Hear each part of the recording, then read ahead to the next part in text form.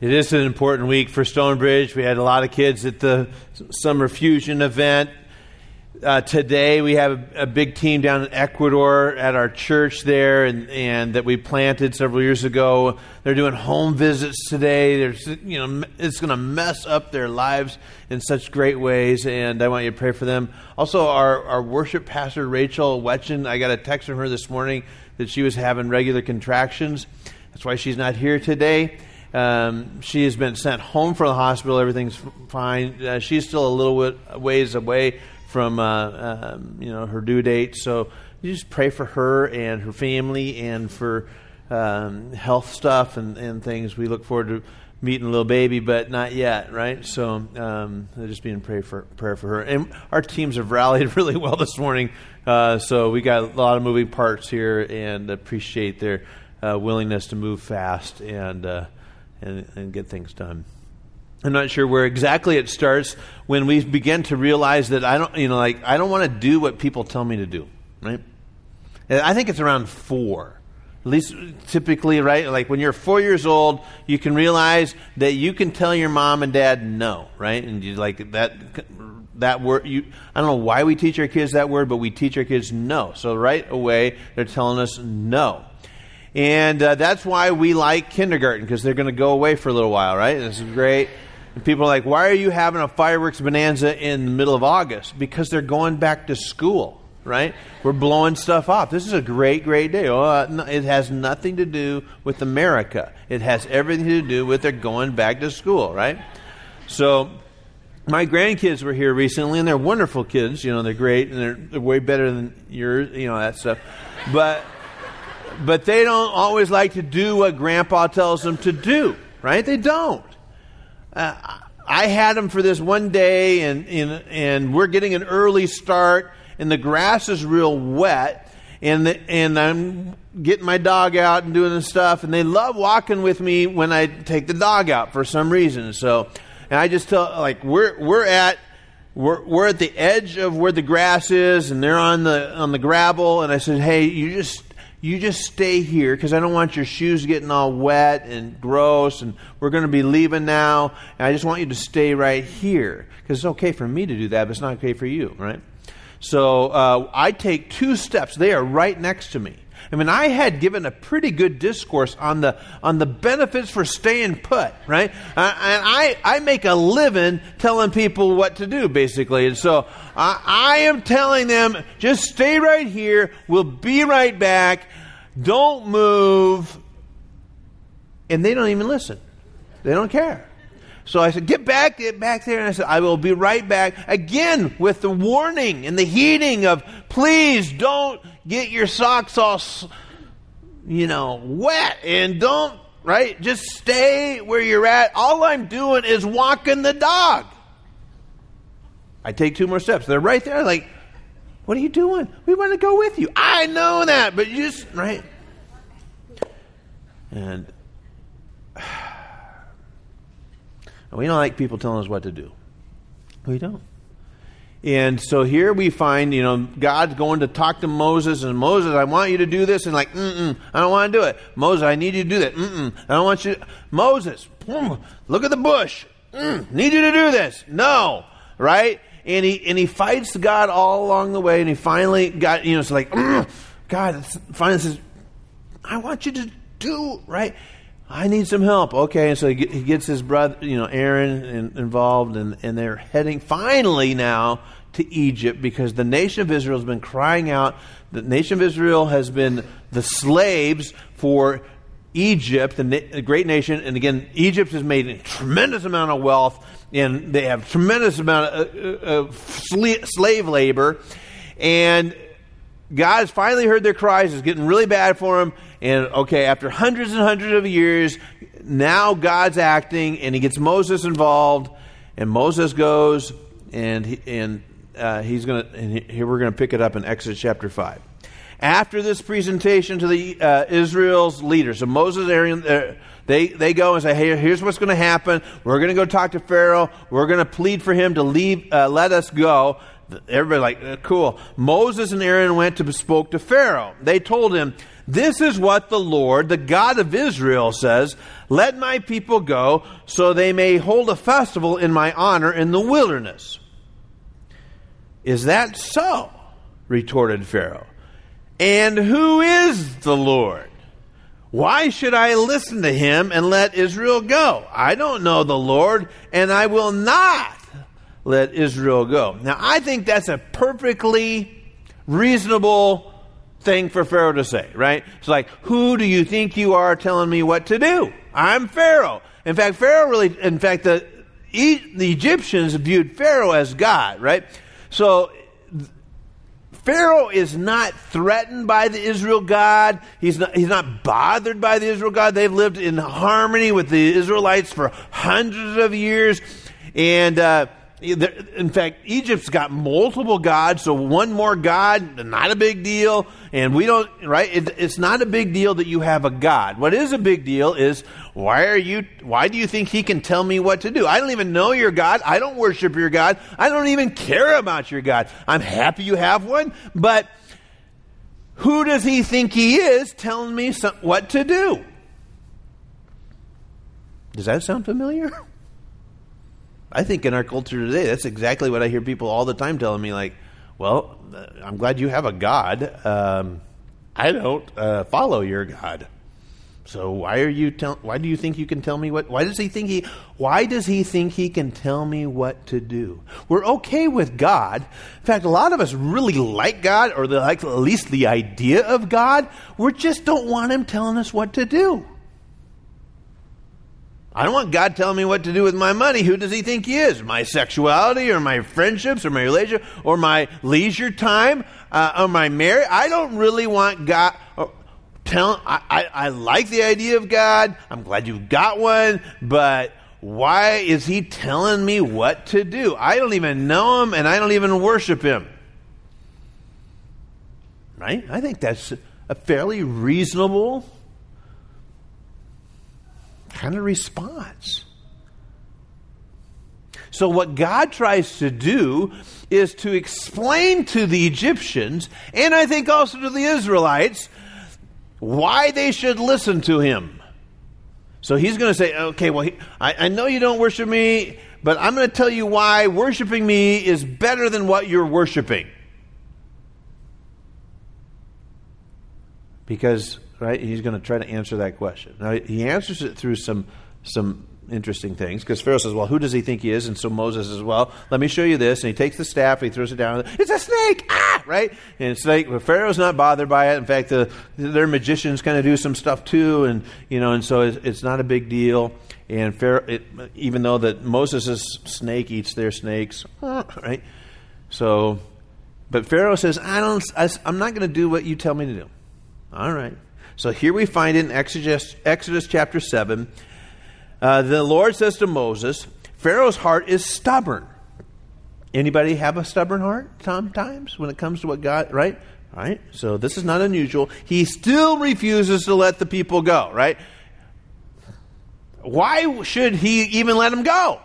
He's got a good gig. This is free labor. We're building big stuff and impressive things, and I don't even have to pay for these people. We're not letting people go. This would affect our economy. This would affect our livelihood. This is going to affect our power as a nation. I'm not letting 1 million free slave labor people walk out of here. That's stupid. Not going to do it. So go to Pharaoh in the morning as he goes down to the river.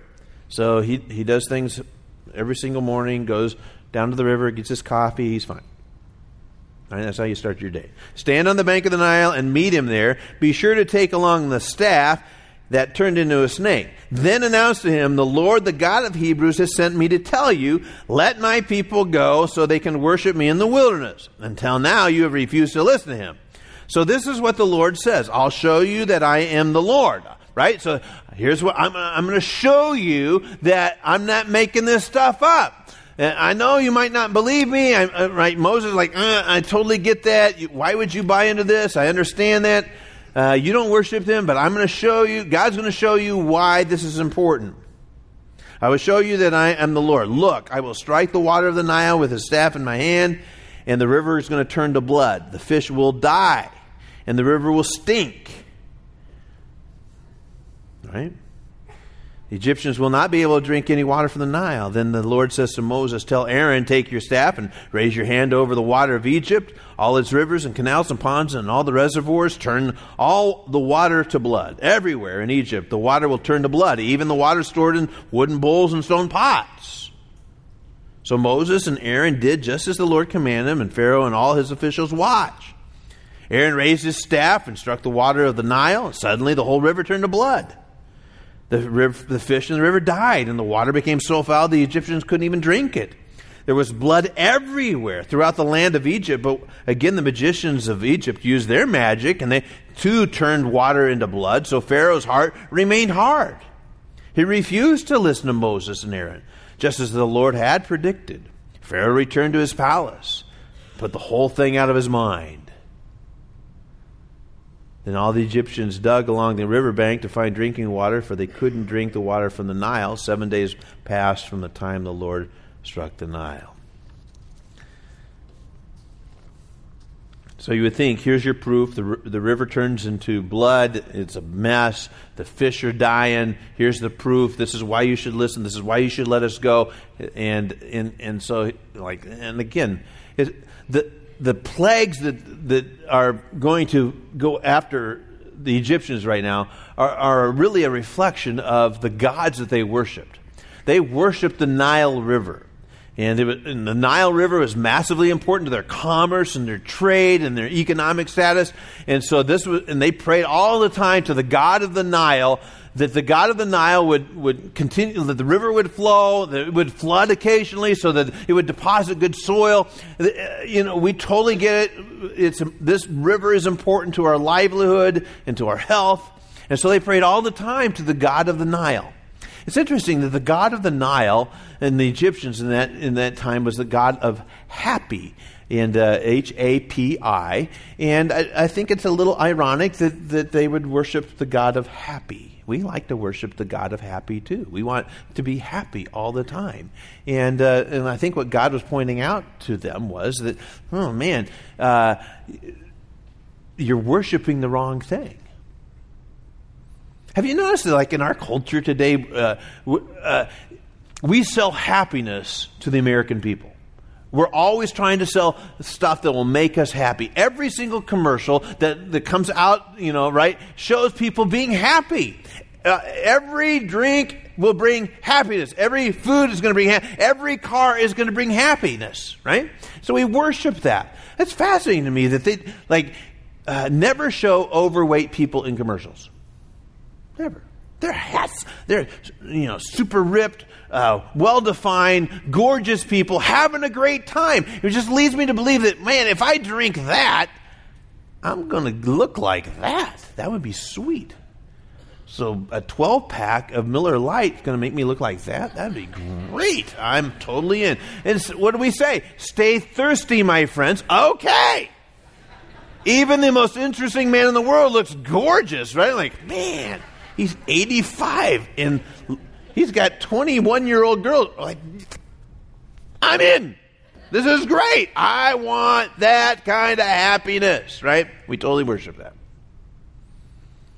And we don't know that God oftentimes sends little reminders to us. Sometimes they're big 2x4 reminders, right? That kind of life, that kind of pursuit of happiness, eventually is going to stink like the Nile River full of blood and fish that can't survive.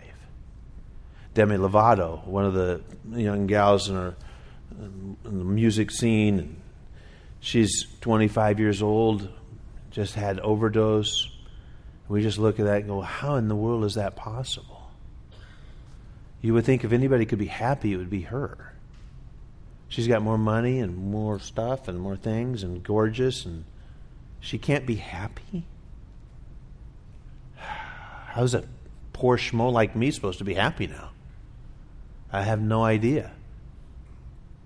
Because if I had what she had, I would be happy. There's reminders all the time. Once again, we're reminded, and the Egyptians were reminded, that the God of the Nile doesn't deliver. John chapter 10, verse 10, Jesus says these words, the thief's purpose is to steal, kill, and destroy, right? The thief's purpose is to mess up my life, to stink up my life. And so if he can steal and kill and destroy in my life, right, that's his purpose. My purpose, Jesus says, my purpose is to give them a rich and satisfying life. And we look at that and go, that's weird, right? Like Jesus, it seems to me like Jesus would offer a lot more restrictions on my happiness than the gods I want to worship. Isn't there a lot of thou shalt nots and a knock it off kind of stuff? See, Jesus doesn't prohibit food or drink or recreation or sex or entertainment. He doesn't say, Now, he in fact, he thought those things up for us. This is mind-blowing things. I'm going to give to every human being. This is going to give them a rich and satisfying and full life. But it's when I decide, hey, I think I know better than you on how to handle these things in my life. Have you noticed that when I decide to handle my, right? I don't need you to tell me how to do stuff. My life starts to stink. My life starts to stink.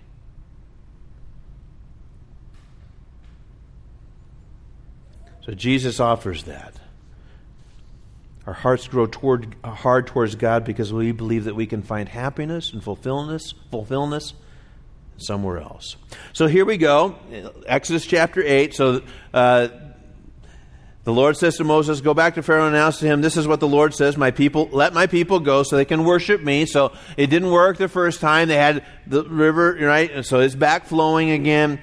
So here's the next one. If you refuse to let them go, I'll send a plague of frogs across the entire land. The Nile River will swarm with frogs. They will come up out of the river into your palace, into your bedroom, and onto your bed. Oh boy, right? I'm not a big fan of frogs. I'm kind of indifferent. I mean, they don't really bother me. They kind of freak me out a little bit. We got little toads around our place, like, oh, okay. Boy. But can you imagine frogs in everything all over the place, croaking all the stinking time? On your bed? I don't even let my dog on my bed. I'm not a big fan of, like, if you do that, that's fine. But seriously, can you imagine, like, hey, Hoppy, get up, like, right? They're everywhere, like, gross. You're like, this is horrible. They will enter your house and your officials and your people. They'll even jump into your ovens. What? And in your kneading bowls? Thank you. Frogs will jump on you, your people, and all your officials.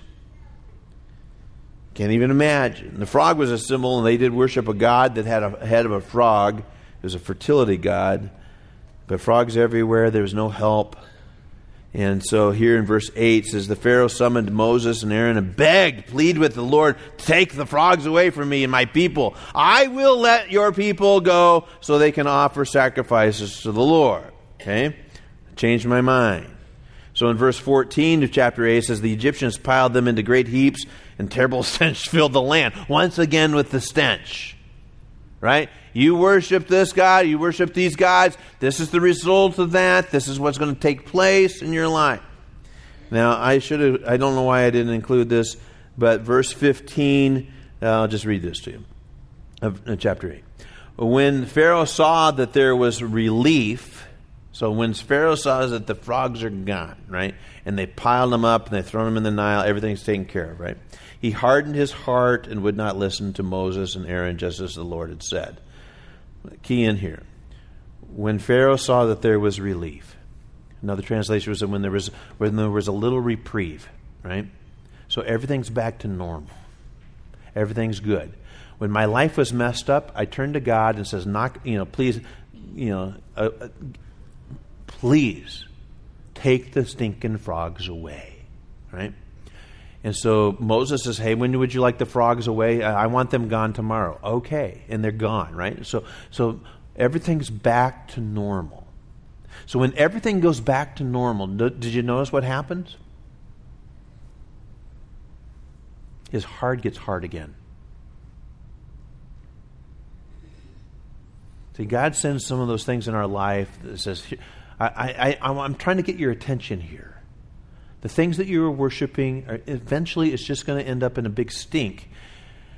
And so we pray to God, please, please, please, right? And so there's things that happen. And again, these are little calls in our hearts where God says, I'm trying to get your attention, and I'm going to send a little mercy your way. It might be some irritating frogs, but for a little while, then you're going to turn to me. And again, when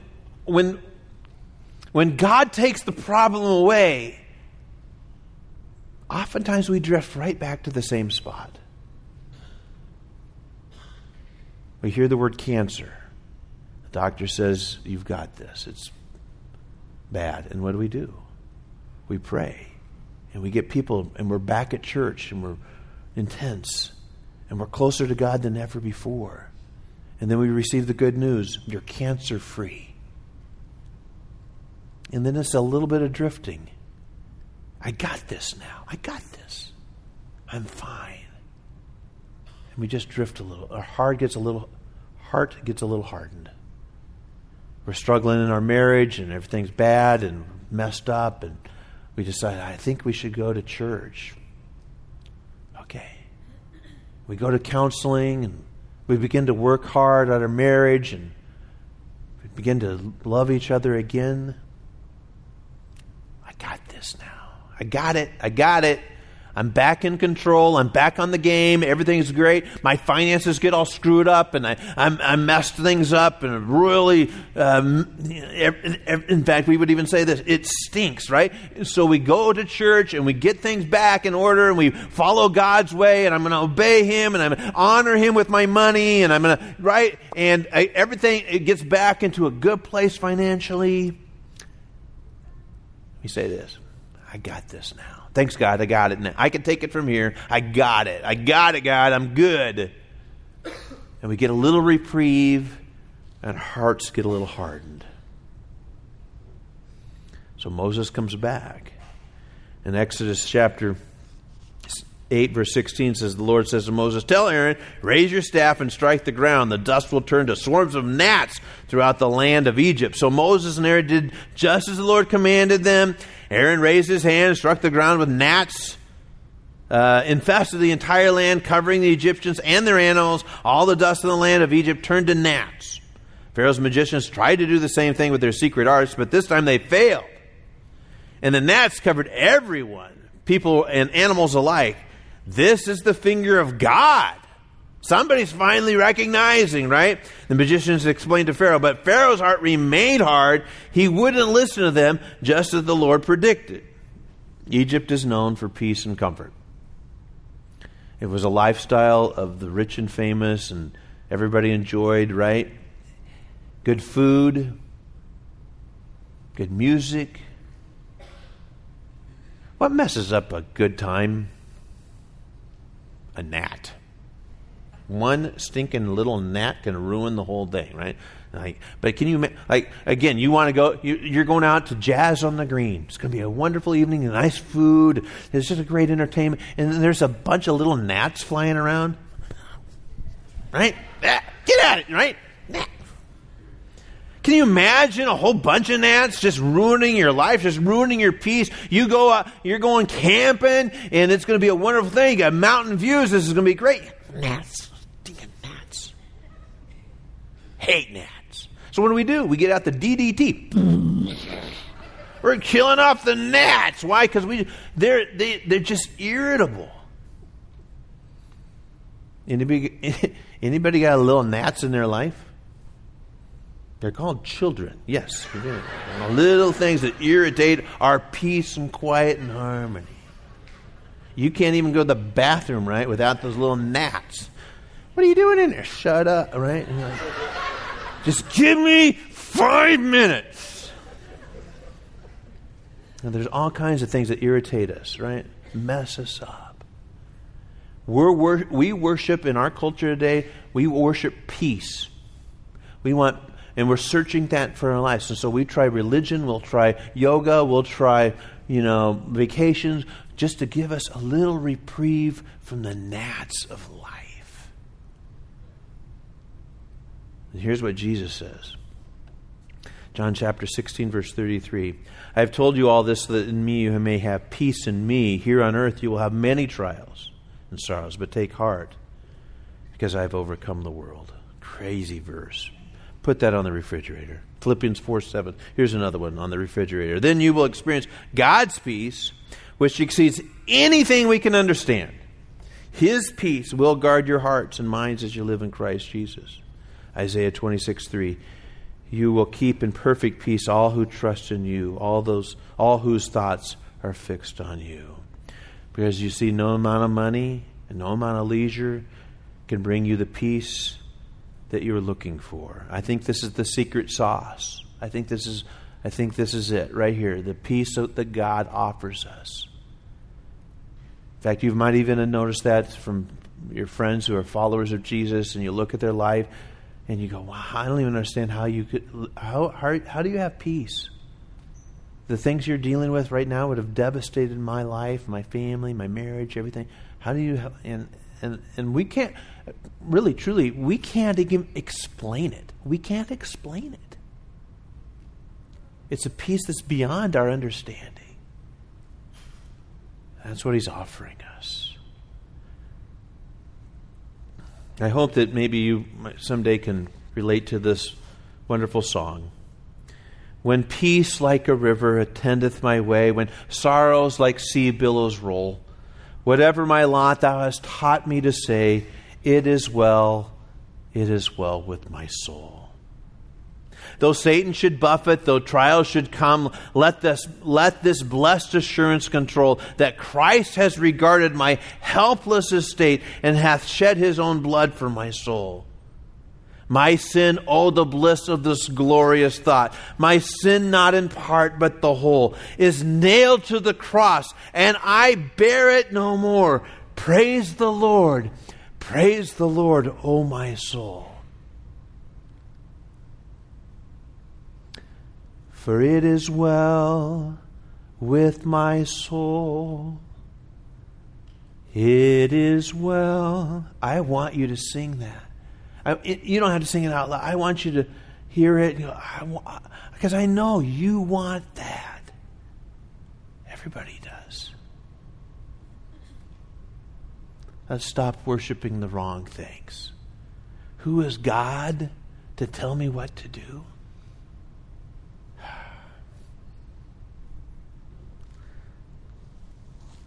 Father God, we thank you for this moment in time. Maybe for the first time in a long time, we found our way here. Our life is anything but at peace. No, we've said this before. We need you.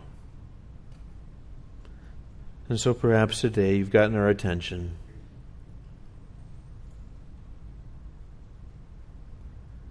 And we've come to you, a God whose arms are open wide. Christ, we pray. Amen.